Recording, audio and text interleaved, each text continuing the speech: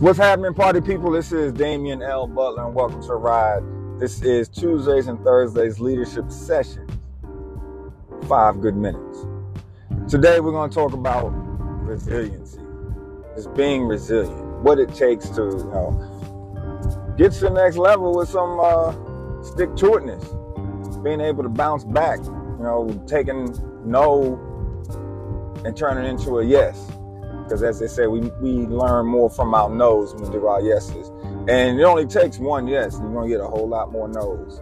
So resiliency is our 5 minutes, our bite-sized bite down into the small digestible pieces. Resilience. It's a buzzword now.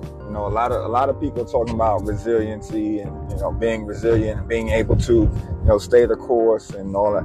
It's very important. It's very important for the journey because as a leader, things aren't going to go your way. No matter how hard you work to put forth information to provide purpose, direction, and motivation, the mission doesn't always get accomplished, and you have to accomplish the mission. So if at first you don't succeed, try again. That's what resilience is all about. Your ability to, take a licking and keep on ticking. And it's about being able to see what needs to get done, make adjustments, and continue to drive on. Because, having a plan is important. Working your plan is important, but knowing how to make adjustments. And sometimes, you don't know you need an adjustment until you get to the end and it didn't work. So everything is not going to fall into place the first time. So your ability to be resilient is key. So resilience is the ability to redo, the ability to evaluate, the ability not to lose steam when something doesn't go your way. Everybody is going to fail. The difference in the people that fail and the people that continue is resilience. If you stop at that first failure, you're never going to be successful. But the most successful folks that we read about are the most resilient. No matter what it is, we love our sports heroes.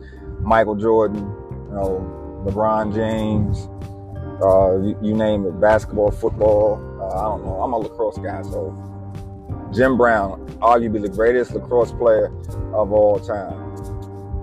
As a football player, he's one of the arguably greatest running backs of all time. And his ability to get up and keep going was uncanny. He got up slow and made people think and make adjustments, but he got up and kept on going. And Jim Brown played back in the 60s when the game was a little bit different. Technology wasn't what it is, the equipment. He kept on going, and he's regarded as one of the greatest. In the game of lacrosse, he made some adjustments. They changed rules because of Jim Brown's resilience in the game of lacrosse. You could do whatever you want to him, and he would keep on pushing.